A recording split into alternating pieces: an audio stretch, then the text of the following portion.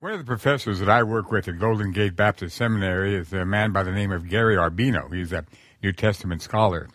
Gary's a fascinating person. He's very opinionated, and he's an Old Testament scholar, knows a lot of things. But he said to me one time, he said, if any student ever uses a particular word in my classroom, I'm going to give him an F right away. And I said, what word is that? And he said, the word is a paradigm shift. He says people are using that word all the time, thinking that it's academic to use it. In most cases, they have no idea what it means. Well, I thought that he was rather radical when he said that, but I am just about come to the conclusion he's right. Paradigm shift is a phrase, a word, a concept that is being overused so much today that it no longer has any meaning. At the same time, I want to use the concept of a paradigm shift because we are in a paradigm shift. I had one student come to me one time and say, Brother Wagner, our church is experiencing a paradigm shift. And I said, oh, really? I said, what are you doing? And he said, we're changing the time of our morning service on Sunday from 11 o'clock until 10 o'clock. And I said, sir, that's not a paradigm shift. That's a change of time. A paradigm shift is much greater. A paradigm shift is where you change a whole pattern of thought, a whole direction. A paradigm shift is the Industrial Revolution that took place. A paradigm shift is the Protestant Reformation, where all of society took on a brand new direction. The reason I want to use that is because I believe that we are living in a paradigm shift. I quoted a little bit earlier in the last lecture what James Woolsey said when he said that today we are faced with World War number 4, and it's right before us. And I believe that World War number 4, the beginning of that, together with the technical advances that are made in our world today, really does qualify for a paradigm shift. And anybody living in this particular period of time has to realize that from year to year, the patterns of society, the patterns of thought are changing quite radically. I'll give you a couple of examples of that. I have a secretary at my school in Olivet University, and this young lady is extremely talented. She has her master's degree in computer technology from UCLA. Very brilliant young lady, and she came to me one time, and she said, now, Brother Wagner, is there anything that you need? And I said, yes, I would like to have some business cards. And she says, well, yes, of course, business cards. And then she said, is there anything else you need? And I said, well, I would like to have some stationery. And she paused for a minute and said, stationery? What is stationery? And I said, well, stationery is this paper that has my address and the logo of the school and my name on it. She says, what size paper? And I says, well, it is 8.5 by 11. I still write letters. Oh, yes, I'll get it. The most amazing thing was she did not know what stationery was. Why? Because our students at our school don't use stationery. They don't use paper. They just carry a computer around everywhere they go. The fact is, at our school, we were working towards getting accreditation, and we had to have a self-study. And their self-study was about 1,000 pages. And if you can imagine a self-study being 1,000 pages, it's a pretty thick document. We worked for months and months on it. We finally got it done. It was due at a particular time at the accrediting agency, and so we sent it in to them. And about a week after it was due, we called up and said, did you get our self-study? They said, no, we didn't get it. You didn't? We were worried. They were worried. We thought the mail had failed us, so we said, we'll send you another one. So we sent them another self-study, and they came and they said, we didn't get it. I said, you didn't get it? Well, you should have it. And we tried to find out what was wrong.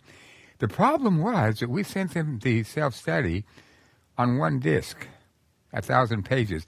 They were looking for a great, big, thick manuscript. And we said, well, we sent it. And they said, you're the first school that has sent us the whole self-study on a manuscript. on a disc.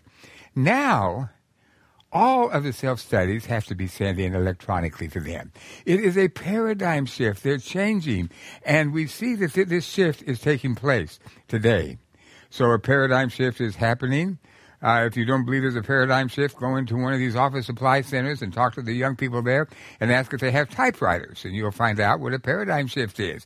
They don't have them. Things are different. Things are moving. Now, what effect does that have to our topic today? Our topic is, of course, the whole concept and idea that militant Islam is at war with the world to try to take over the world. And the Muslim leadership are very, very brilliant in the acknowledgement of a paradigm shift and the using of some of these new methods of technology and understanding the paradigm that we're living in today, and they are probably superior to where we as Christians are, and we have to give them credit for that. So one of the things I'd like to do is to show you different ways that they have made the adjustments that are necessary for them to use the new paradigm. As I said before in the very first lecture, one of the books that I wanted to write was a book dealing with why various groups were growing. The Southern Baptists, the Assemblies of God, the Jehovah's Witnesses, the Mormons, the homosexuals, and the Muslims. And when you came to the homosexuals, which is really secularism, secularism has a very well-defined strategy, and homosexualism kind of goes along with this strategy. I remember back in 1961 in Albuquerque, New Mexico, I was a member of a Rotary Club as a pastor of a church in Albuquerque, very young at that point, and we had a guest speaker that came. And this guest speaker, I had never heard of the man before. I never heard of the organization that he was a head of, but I remember very well what he said. He said, "We're out to change the world. We do not like the way that the American society is going. We feel as if the way that we have is much better. And so we have a strategy to change the United States of America." And he said that we decided that we made a decision as to how we could do it. First of all, we thought that we could change the American society by having influence in the administrative branch of government. And so we began to try to influence the presidents and the leaders at the administrative branch, and we discovered that you cannot do that. It's a failure. The main reason is because the presidents and the administrative branch of states are all elected by the people, and it's elected on a very definite periodic period of time. So they could not influence them. Then they said, what we're going to do then is we're going to influence the society via Congress and the legislative branch of government. And so he gave how they had tried to do that. And once again, because the individuals were elected and the will of the people was shown forth, and the will of the people did not want to go along with the liberal philosophy that this particular group was advocating, they said we could not change the society that way. Then they came along and they said, we thought we would try the third branch of government, and that is the judicial branch of government. And he said in 1962, here is where we are going to change the American society, because there is a limited number of judges. In most cases, the judges are on a permanent appointment, and these people we can change, and we're going to change America via the judicial branch of government. The man was from an organization I never heard of. It was called the ACLU. He's been very successful. They have changed America. And not only have they changed America through the ACLU, but the Muslims are very much aware of how this change has taken place. And the Muslim community today is doing much the same way. They're saying we also will change the United States and the Western world through the judicial branch of government. And they have been somewhat successful about that. Last time I spoke about Dr. Bruce Jones's different way of approaching what is happening in the United States. And I got down to point number 7, and it was just an example of how they are bringing pressure in the American society to change the society from within. Well, he has a very interesting talk on those airborne Arabs. And I'd like to just approach this, and it's going to be a little bit longer period of time, but I think it'd be good for us to see exactly how there was an attempt by the Muslims in Minnesota to bring about a situation where they could bring the judicial branch of government into effect. On November 20th, 2006, at 6:30 p.m., 6 imams boarded a U.S. Airways flight number 300 from Minneapolis to Phoenix, Arizona. And what happened was just a page out of the Dawa playbook. It incorporated many of the tactics. It incorporated what they wanted to do by intimidation, by the threat of terrorism, by trying to get the law on their side. And it was a very interesting case. We'd like to kind of analyze that case right now. And you might want to call it the case of the flying imams. Well, what was the problem? Well, first of all, these 6 imams drew attention to themselves when they knelt down and prayed on prayer rugs at the airport. Now, they didn't pray in the chapel, which was available. They did not pray in silence, which in itself is not threatening.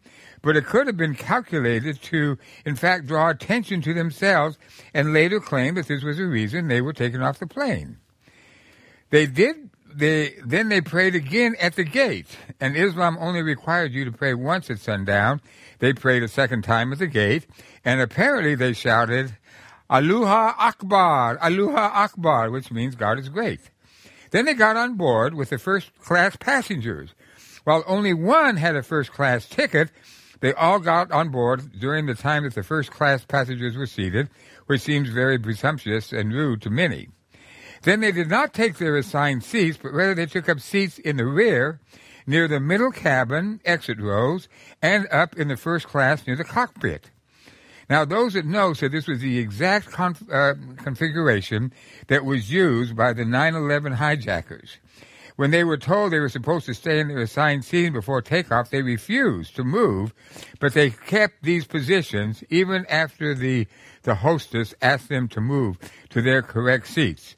Anybody familiar enough with 9/11 would question the motive behind that maneuver. 2 of the imams asked for enlarged seat belts, even though one of them claimed he weighed 280 pounds, but his ID said he was just 200 pounds. And then, after they had gotten these extensions, they left them on the floor. And it's been pointed out that a seatbelt extension can be used as a weapon by wrapping the open end of the belt around your fist and swinging the heavy metal buckle. As such, it can become a deadly weapon. The men were overheard muttering angry denunciations of Americans. Osama bin Laden grumbling about our foreign policy, and then the killing of Saddam Hussein, who was anything but a devout Muslim. They also made unidentified odd requests to the flight crew. Well, who were the people? This was the problem. Who were the people that were on the plane? Well, first of all, the gate attendant was struck by the fact that when these men prayed, the flight attendant grew suspicious of the way they were praying very loud. Second, it was an Arab-born passenger who spoke fluent Arabic who called attention to their inflammatory remarks, which they probably thought no one would understand because they were speaking in Arabic. Third, there was another passenger named Pauline verified the fact that the requested seatbelts were placed on the floor and not used, and also felt that their behavior was suspicious. When the imams were escorted off the plane, the other Muslim passengers joined in a round of applause for the U.S. airline crew. What about the airplane captain? After receiving multiple complaints, the captain then consulted with the Federal Air Marshal, a U.S. Airways ground security advisor, and the airline security office in Phoenix, and all agreed that this was clearly suspicious behavior that warranted removal. It also needs to be pointed out that when you go on a plane or a ship, it is the captain who rules. The prerogative of the captain's authority, which recognizes that the last line of defense against airborne terrorism is the pilot and the crew. One observer said, the day we tell the captain of a commercial airline that he cannot remove a problem passenger unless he rides beyond all question where the passenger's head and heart in the day of commercial airlines begins to crumble. Later, 3 separate investigations found that the pilot and the crew acted correctly And it was the U.S. Airways, it was the Minneapolis Police Department, and the Air Carrier Security Committee of the Airline Pilots Association, which found the decisions made by all parties were made as a result of the negative behavior of the passengers. Newt Gingrich said on YouTube that the crew of the U.S. airplane should have been invited to the White House and congratulated for being correct in their protection of citizens. And it also should be pointed out that on the recorded messages played throughout the airport terminals every 15 minutes, people are instructed to report suspicious luggage, packages, and people, and the people did actually report them. The police. One federal air marshal observed that the crew and the passengers act as our authoritarian eyes and ears on every flight.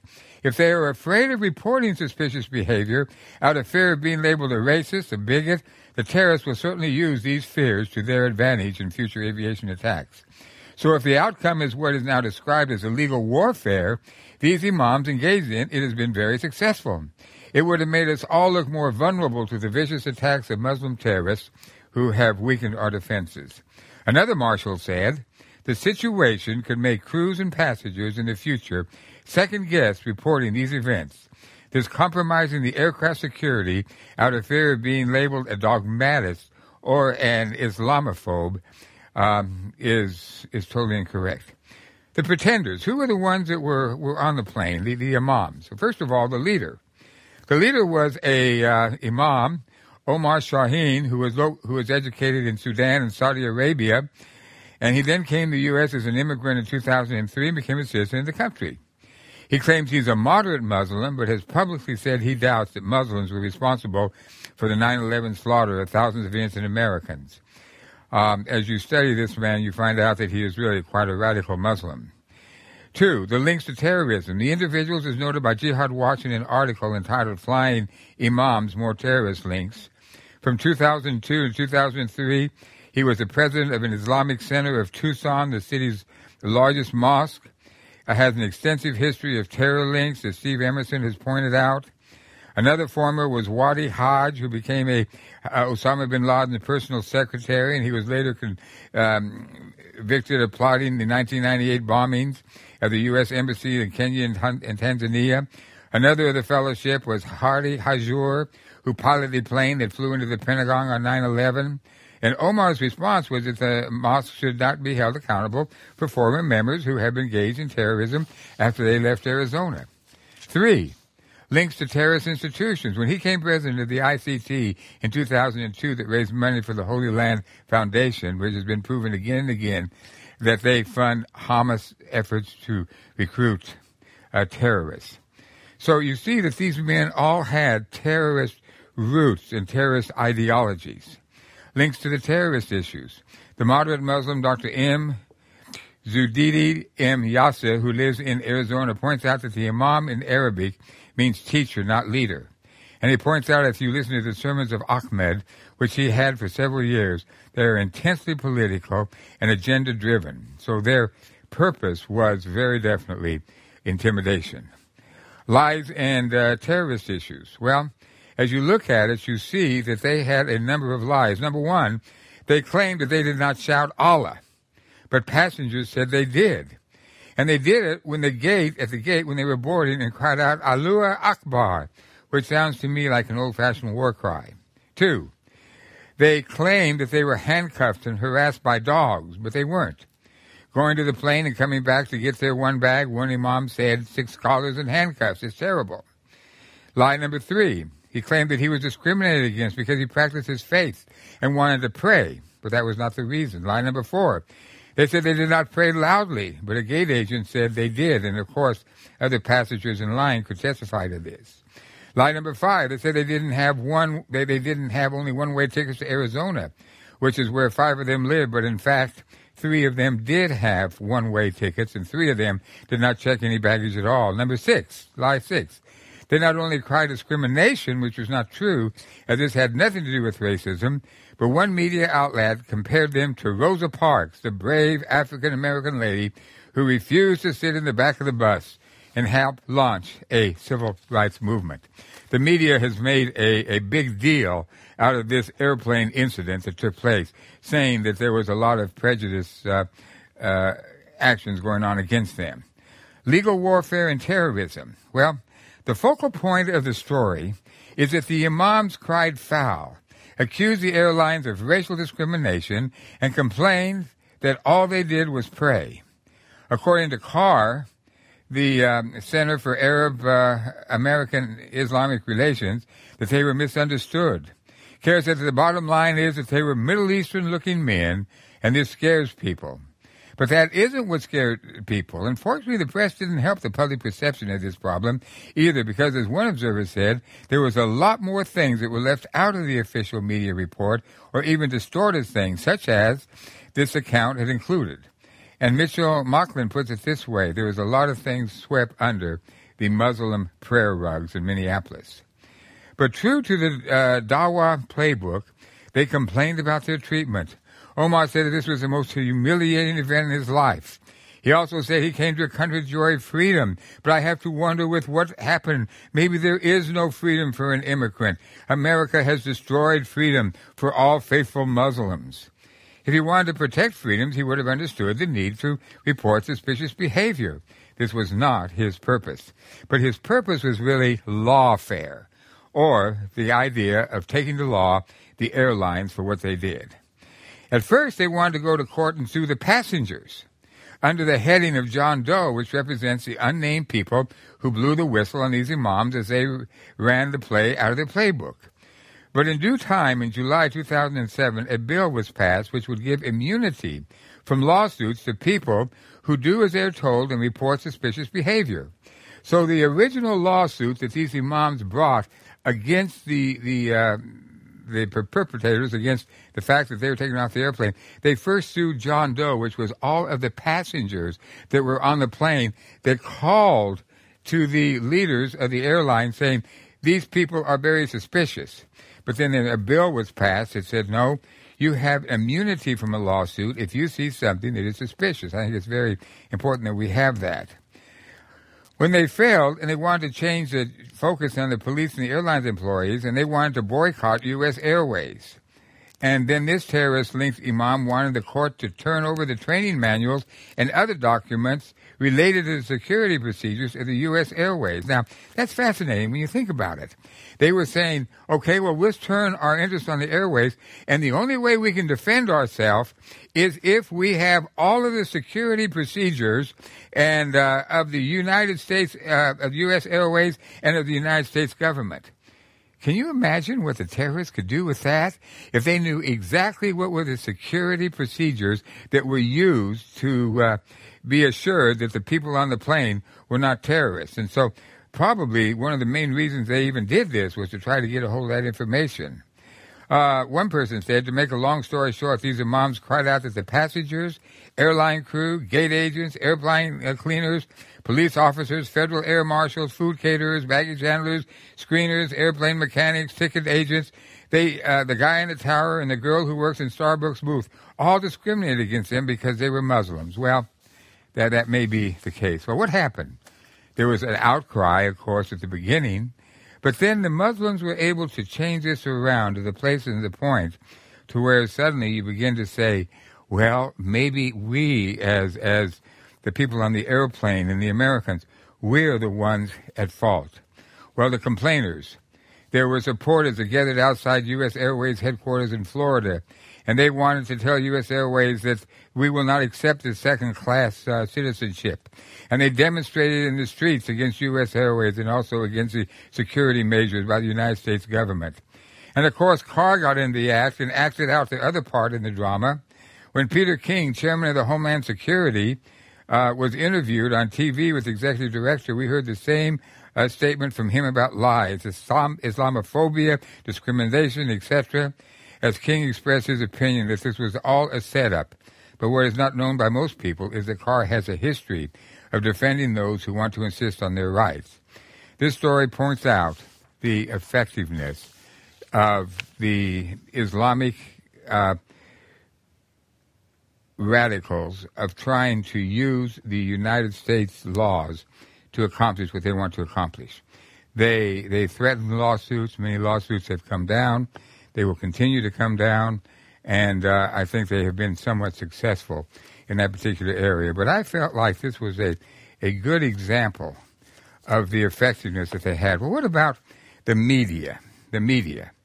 As I said to you before, that we're in a paradigm shift, and there is no question but that the power of the media today is so great that you probably will have to say that in the Western world, the media is the most powerful force that we have.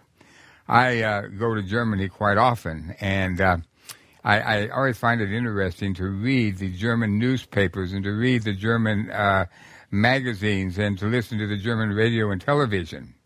And I used to ask all of my friends over there in Germany, do you think that President Bush is a good president? They'd say, oh, he's the worst president you've ever had. And I said, if I listen only to the German media, I would be in total agreement with you. Because that's all the German media says. That's all that comes out. They never say anything of a positive nature. And I think the media has a tremendous amount of power today, and they're being very, very successful. So whether we like the media, whether we support the media, we have to realize that they've been successful. It used to be that we would have different parodies on various ethnic groups. It used to be that, you know, the Germans would always be the Sieg Heil Hitler, and they would be the radical Nazis.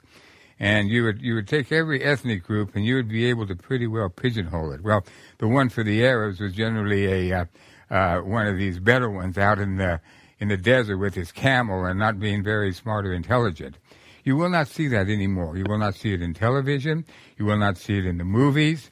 And they have people today that will go over every single movie that is made and every single television program that is produced.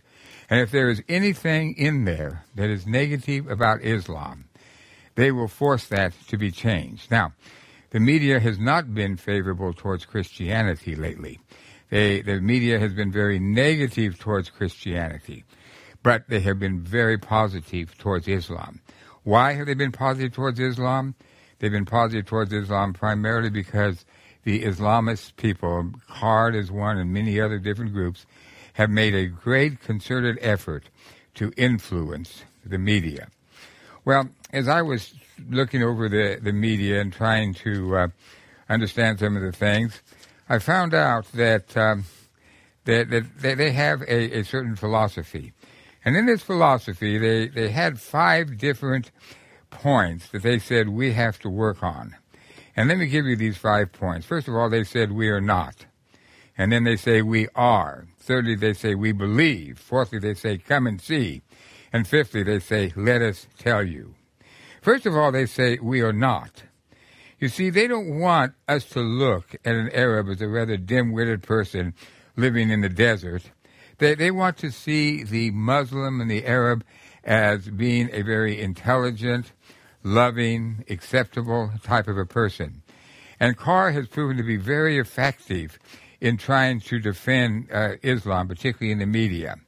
In its short history of being involved in various means to intimidate news organizations, they have many times targeted certain individuals. There's several people that they have really enjoyed targeting. One of them is Stephen Emerson. Another one is Daniel Pipes. Another one is Shaki Palazzi, and others that they will really look at, and they will try to intimidate them, because if you say anything negative about Islam, immediately the charge of Islamophobia, bigotry, and extremism come out. So anybody that makes a statement is going to have problems.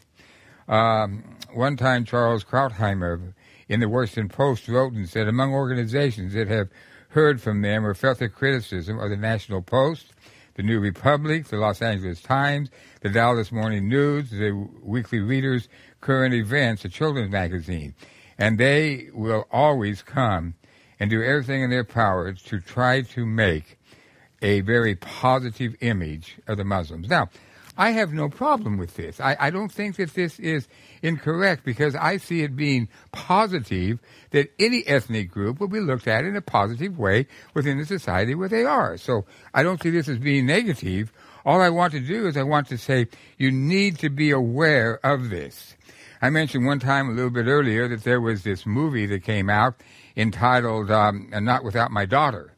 And in this movie, it was a story of a lady who married a Muslim and went to Iran and was trapped in Iran.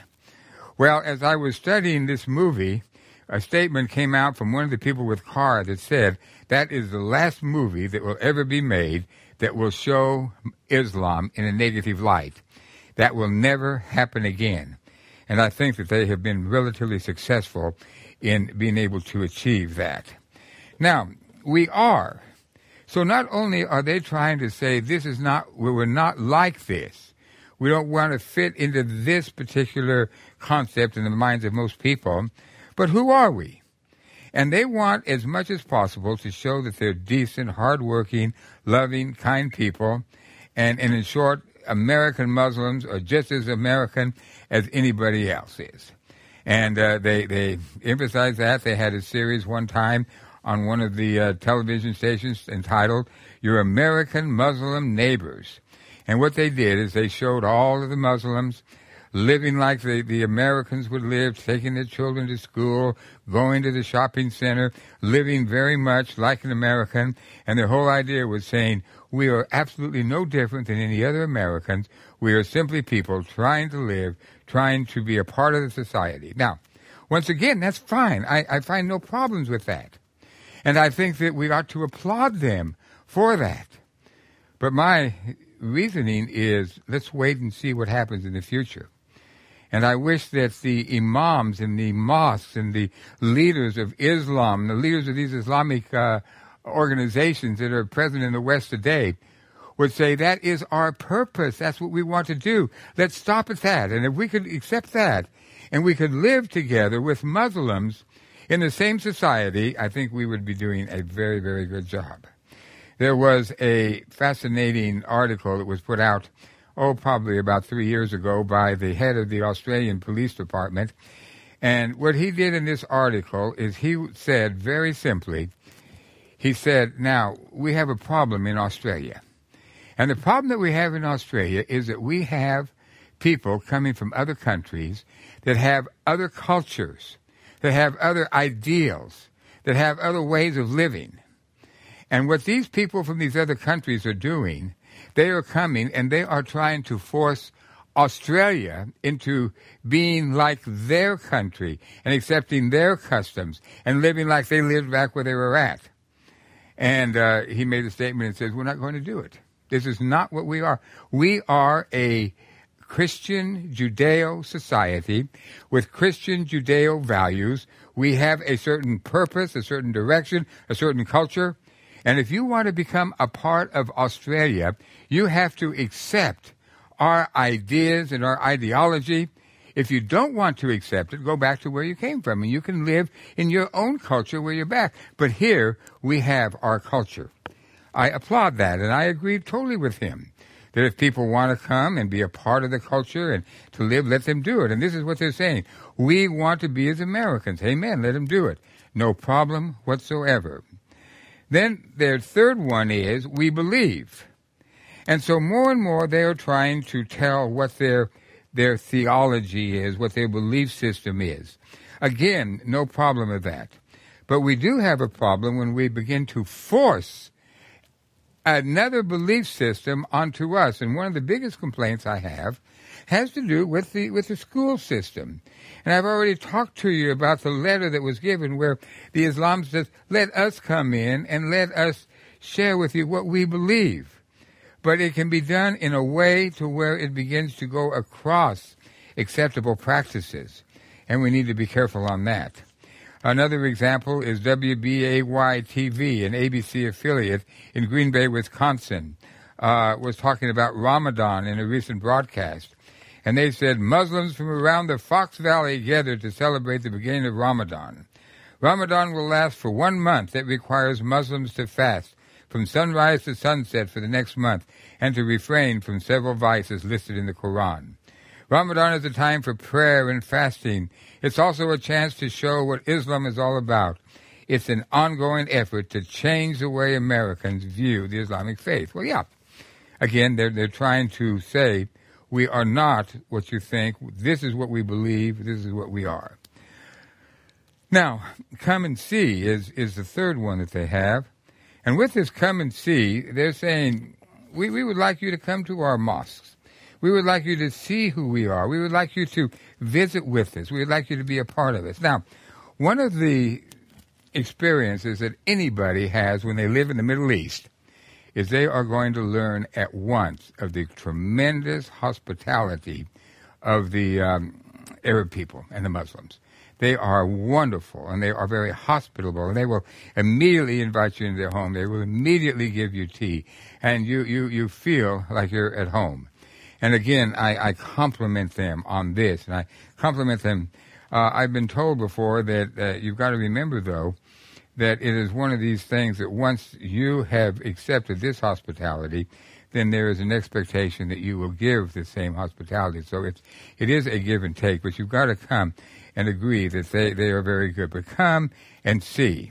Again, I mentioned earlier in the lecture series that there was this 9/11, and as soon as 9/11 was over with, all the mosques had big banners, come and see what Islam really believes.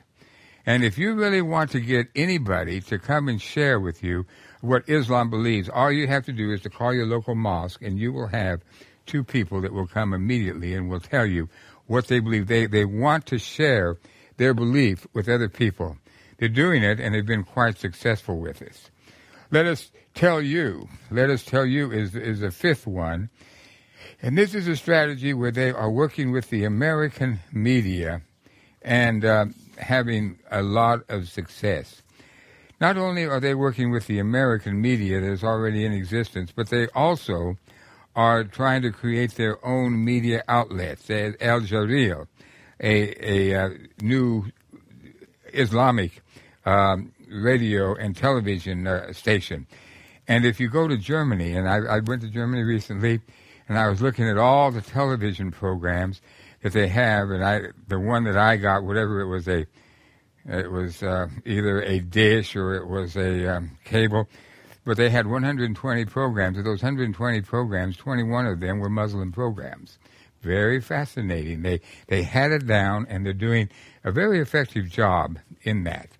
So another thing that one time there was one of these sheiks that had come, and they were talking about a statement, a program that was on one of the national networks. I can't remember. I think it was NBC, but I'm not entirely sure at this point. And they asked them the question. They said, now, you own 23%. Says, well, that's right. Well, now, if you own 23% of that particular corporation, are you going to have any influence on it? They says, no. We're just going to let the corporation, the media, go the way that they want it to go. The statement at the end was, no, there was a lot of influence that was given. Well, another person, a man by the name of Ishikoff, made a statement one time, and he said that on his desk, the emblem of many United States corporations, portions which are now owned by the prince. This is one of the princes of Saudi Arabia. AOL, Time Warner, he has $1 billion invested in AOL. News Corp, $1 billion. Disney Corporation, $50 million. Not to mention his $10 billion stake in Citicorp, the banking giant. Ishikoff suggested, but surely, Prince, given your holdings, you got little influence with the American media yourself. Oh, yes, he told me. He talks to the top executives in these firms all the time. I try to tell them not to be biased, he said. So, in the media, they are working to try to have more influence in the media.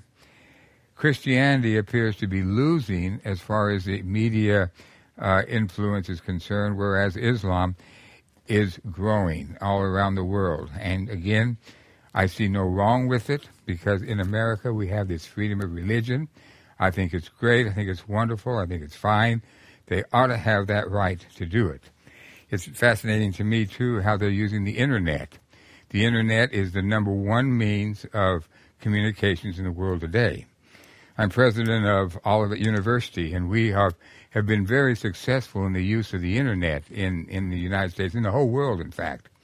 And there are ways that you can determine, according to the number of hits that you get, as to how successful your Internet site is. Well, if you look under Christianity, you will see, and I haven't looked in the last 3 or 4 weeks, but generally speaking, the number one Christian website is the Christian Post. The Christian Post comes from Olivet University, and it is a part of our journalism department. And then number 4 is one that's called CrossMap, which is also our Christian Olivet University's Google site, Christian Google site. And then number 7 is Jubilee Music, which is from our music department. So we've been very successful in using the Internet to bring about influence from our school into the world and to help make Christianity better known. Now, if you go to another area of websites, and that is the one for religion in the world. You see, I'm saying this is the Christian website that we're number one. If you go to religion, you find something different, because the first 2 websites in religion are both Muslim websites. Then the third one is the Christian Post. The 4th one is a Muslim website, a Mormon website. And the 5th one is a New Age website. And then I stopped at that point. I didn't want to go any further. But what they're doing very successfully, they are using the Internet in an effective way. When I wrote my book and it got on Amazon, and I hadn't had experience with a book being on Amazon before, so I was kind of glad. You go to Google and how Islam plans to change the world, and there it is, my website, and talks all about it and all the reviews and everything, and you kind of like that. You're kind of pleased with it. One thing that I did not realize is that Amazon is smart enough to be able to sell these websites to certain people and to get advertising money for it. Because if you're going to write a book on, good nutrition, there might be some particular company that wants to have up there in the corner something that says, if you want to learn more about new nutrition, come to our website. I didn't realize they did that. So on my website, I haven't seen it lately, but for about 2 years it was on there. There was the sponsor of my website was a website that says, do you want to convert to Islam? Contact this website and we will help you to convert to Islam. And I thought, isn't that interesting? That they're so far ahead of us of being able to go to a Christian website talking about Islam and to say, now you can convert to Islam. They are very much ahead of us as Christians. I've been talking a lot about this idea of a mega strategy, a macro strategy, and a meta strategy and a micro strategy.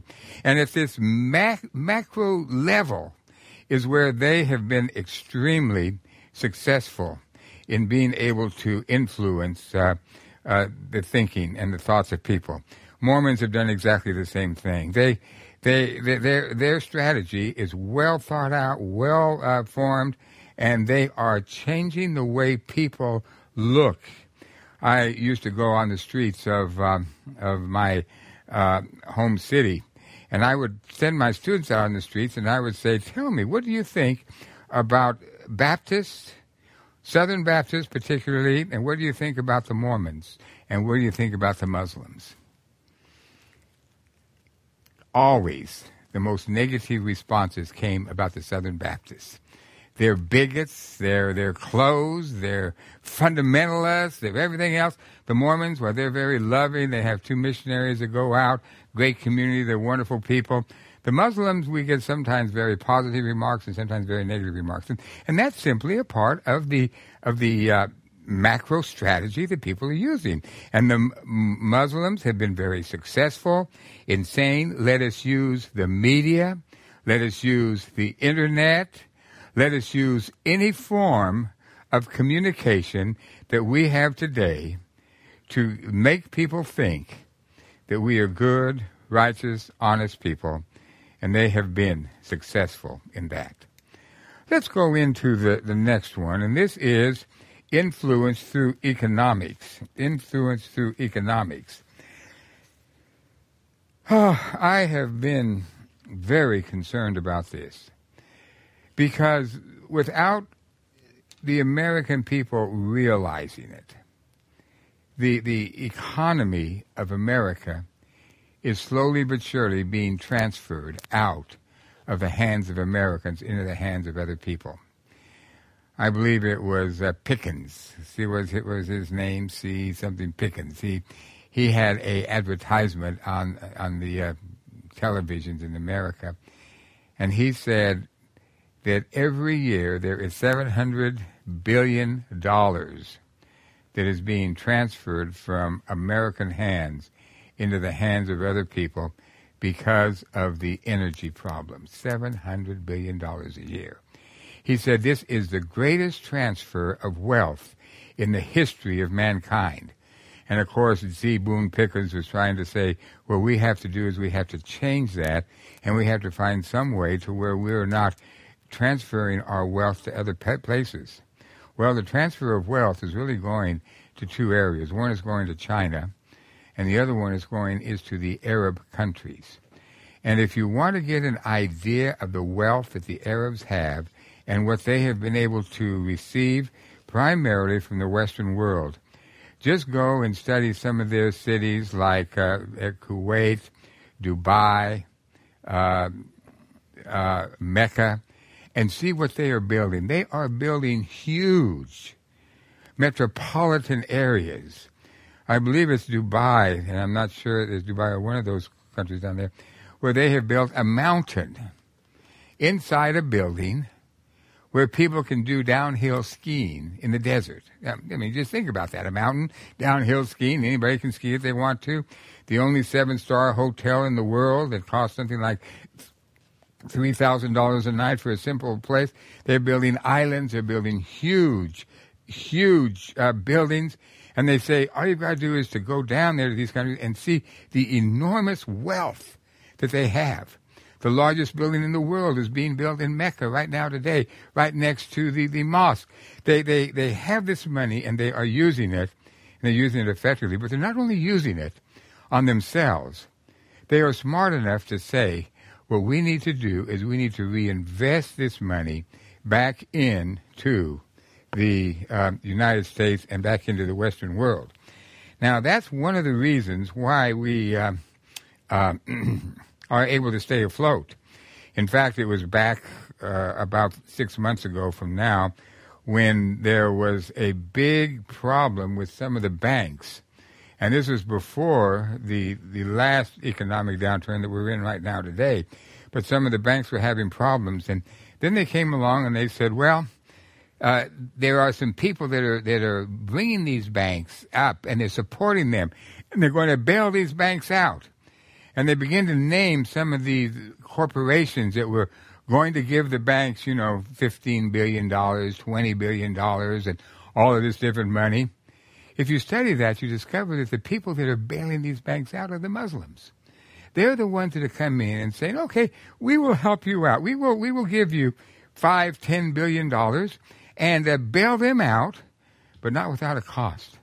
Because then more and more control is being issued in and taken of these banks and these particular financial institutions that we have.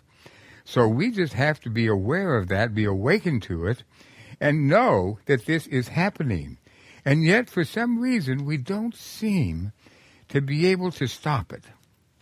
Wall Street Journal made a statement not long ago, and they said that every week $4 billion is invested by Saudi Arabia alone into the United States. $4 billion a week. Again, $4 billion is not a lot of money. Multiply that times 52. Multiply that by 10 years, and you begin to see that it is not too much that's going to stop them from slowly but surely taking over many or most of the major corporations in the world today. I don't know what is going to happen with this new bailout that we have, that the American government's going to give. All I do know is they don't have the money to do it. They're going to have to get this money from somewhere, and the only two groups that have the money to lend it to the United States so that they can bail out the American economy are the Chinese and the Muslims. And I can guarantee you that they're going to have some strings attached to that. Now, another way that they have been successful in economics is by boycotting particular commercial entities. And they've been somewhat successful at that around the world. Now, we know that no matter where you go in the world, you're going to find a McDonald's, or you're going to find Coca-Cola or some other type of an American corporation working. Well, again, the Muslims are sharp enough to know that if these are successful, what we need to do is we need to either buy the company or we need to duplicate it. Let me give you several examples. Almost 1 out of every 4 people in the Asian Pacific region say that they have avoided buying American brands. Why? Well, again, pressure. America is not the country you want to admire. It might have to do with politics, but it's just a simple fact that a large number of people in Asia simply refuse to buy American brands. Now, the German bicycle maker Risi and Müller has canceled all business deals with American suppliers. The Gibla Cola Company, a soft drink maker based in Great Britain that markets to the Muslim community, called for a boycott of all United States global brands. Actually, the Gibla Cola Company was an attempt for them to duplicate Coca-Cola. And they said, now, we want Muslims not to drink Coca-Cola, but we want them to drink Gibla Cola. And you all are aware of the fact that when they had this boycott against Israel, that they would boycott any corporation that had anything to do with Israel. And there was a lot of problems. They yielded in several areas, but one of those was Coca-Cola. They tried to boycott Coca-Cola. Consumers in Europe and the Middle East have snapped up 4.5 million bottles of Mecca Cola, an anti-American soft drink launched in October 2002. Mecca Cola, with a motto that translates as "Don't drink stupidly, drink responsibly," has orders for 14 million more bottles. The cola is also sold in the Middle East and also in neighborhoods in the United States, in Dearborn, Detroit, and very soon in New Jersey. So you see that they have been successful in saying, let us create our own economic structure, take over what we can from what does exist in the West, but we will slowly be able to gain more and more economic power in the world today. Later in the same article, talking about Mecca Cola, they said Mecca Cola founder Tariq Mathouzi also plans to open halal fried chicken restaurants to be called HFC, a jab at the KFC chain. His aim, people will stop eating and drinking American goods and using American goods, he said, and that will increase the social problems in the United States and increase joblessness, and Americans will awake from their long sleep and maybe ask the United States government to respond. Anybody that knows the political situation that we are in America today would probably have to come back and say, well, they've been somewhat successful. They have been somewhat successful in being able to bring about some economic downturns. I think the American economic problem today has come primarily because we as Christians have just been living at the highest level of pleasure, of lust, of doing what we want to do, and now we're beginning to have to pay for it. But the problem is the people that we have to pay are the Muslims and the Chinese, those very people whose ideology disagrees with us. So it is not only an attempt to destabilize America through the economic powers, but it is also an attempt to destabilize Christianity. For you see, in the Islam theology, they look and they see Christianity and American as being the same. Why? They don't differentiate between state and church in the Islamic thought, so when they come and they look at America, they see American Christianity as being the same.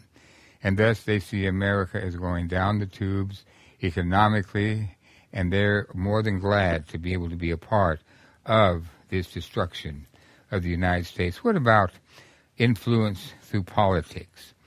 Now, all Americans are thrilled that we have a black president. We now have a situation where we are open enough that people of different ethnic groups could become leaders in the United States, and we're very happy about that. But we also learn that they are quite effective of trying to influence elections, that they are very effective at trying to influence politicians, particularly in a democratic society. Now, they will not accept a democratic society. A democratic society is not Islamic because it's not theocratic. It is democratic, ruled by the people. So they will do everything they can to do away with the democratic way of life. And they can do that through politics. I believe I mentioned earlier in this lecture series that in Malawi, when they had an election there, what they did is they put up a Muslim man to be the president of Malawi, even though 78% of the country of Malawi was Christian, and they simply brought in millions and millions and millions of dollars and really, to make it very simple, bought the election. As soon as this man got into power, he very effectively changed the country by building mosques everywhere, in trying to influence people to become Muslims, by building schools that were Muslim schools, using the state money for that, and he was effective in that. Now, how do they affect various places? One of the ones that states that they are really targeting is Belgium. And one way that they are able to get certain privileges in some of these countries, particularly in Europe, is because of the oil and gas. Let's face it, it's a fact of life. It was in England, in London, England, where they had a beautiful park in downtown London. And nobody could build anything on this park, totally forbidden to build anything. Today, there is a large mosque there. How did they do it? Very simply. The head of Saudi Arabia came and he said, "We want to build a mosque here on this park." The government said no. He said, "Well, let's reconsider our agreements and our contractual agreements with oil and gas." Okay, you can build it. And they built it. Go to Brussels, Belgium. Beautiful park. Where do they have their mosque? On that park. And so they're willing to use political influence to get what they want, and they have been successful primarily through the economic, but also through the political. Dr. Turaki, the president of the World Islamic League, said that the European parliaments are a very good way to reach within the country. He also notes there are many Muslims in the Parliament of Belgium making good progress in the proclamation of Islam. Because of a good relationship between the Muslims and the Belgian government and the country, the World Islamic League was able to do the following when Dr. Turaki went down to Brussels. Number one, they received permission to teach the Islamic religion in Belgium schools. So now in Belgium, which is a Christian society, there is Islam being taught by teachers paid by the state so that they can also have their own schools. Two, they received permission to have a prayer room in the Brussels airport. So if you go to Brussels airport today, there is a chapel that could be used by all the religions, but there is now a new prayer room that is used only by Muslims. Three, they received permission to build a new Islamic cemetery, again, on some ground that could not be used for anything else, but they were able to get permission. Four, they got some laws changed so that Muslims can practice their own religious commitments. Laws that says you have to give them time out for them to have their time of prayer. They also said you have to give them Friday off. And then there are some laws today that say you have to give them a month off for Ramadan. And they say it's not fair that our students and our workers have to go for a whole month without eating and fasting and having to work. And so the laws are rapidly being changed in the countries around in the world today. A successful plan of their mega plan is to bring both education and educators and politicians to the Islamic faith. Here are some examples of their successes.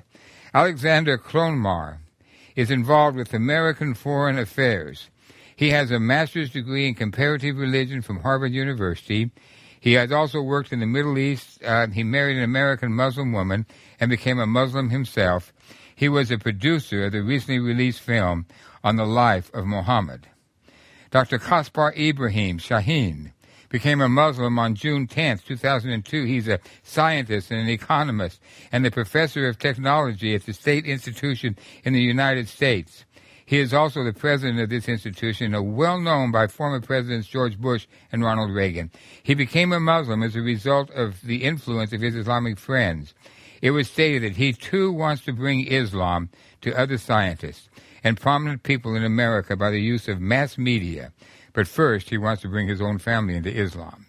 Dr. Hofmann Murad, the former German ambassador to Algeria, who converted to Islam, it was reported that he found Islam as a logical religion and one that was very close to the human mind. He found that Christianity is a fated religion, and he's using all of his influence to spread Islam in Germany and around the globe, and he's been quite successful.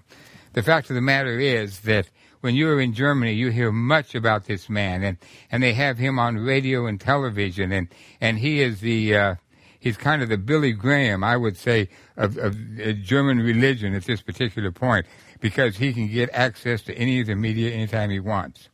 The son of the president of the BBC became a Muslim. BBC, being the British Broadcasting Company, became a Muslim, married a Muslim woman, and changed his name to Yahya Beat. He has reported that his goal is to spread Islam in the United Kingdom and to help his family embrace Islam. These are just a few of the names of prominent converts in the political realm and in the realm of the media. One of the many rumors surrounding the death of Princess Diane was that she was killed by the Secret Service because she was considering marrying a Muslim. This rumor was probably fake and false, but at the same time, the possibility of a Muslim being in the British royalty was very close, and of course we'd be very concerned about that. Okay, the Muslims trying to influence the media, the economics, the politics, doing it through legal methods, doing it through use of tremendous financial support, by the use of politics in a free society. They are going to continue to work in these areas. And you are going to continue to see a growth of their influence. You're going to continue to see elected officials being brought into the Congress and being into state legislators. And you're going to see that they will be successful in these areas. In the 7th century, Muhammad learned much from the Christians and Jesus concerning the belief in one God. Now it seems like Islam is learning once again how to use radio, television, the internet, and the printed media to try to control the minds and souls of the present generation. Encouraged by recent successes and well-financed by oil dollars, Islam has come out of the Dark Ages. To say that Islam is surpassing the West in public relations would be an overstatement. But it's also foolish and incorrect to dismiss their efforts in this area. Only time will determine if their efforts will be successful enough to make great gains and influence the thinking of the average Westerner. We're only at the beginning stage of their influence in these areas. I think that most people in the Western world look again at the Muslims as illiterate people of the desert, as Bedouin that know no better. But we have to totally change our opinion and have to realize that these people are highly educated, highly trained, and are using their abilities, their resources, in a way that is much better than what we as Christians are using today. We have a problem on our hands. Thank you.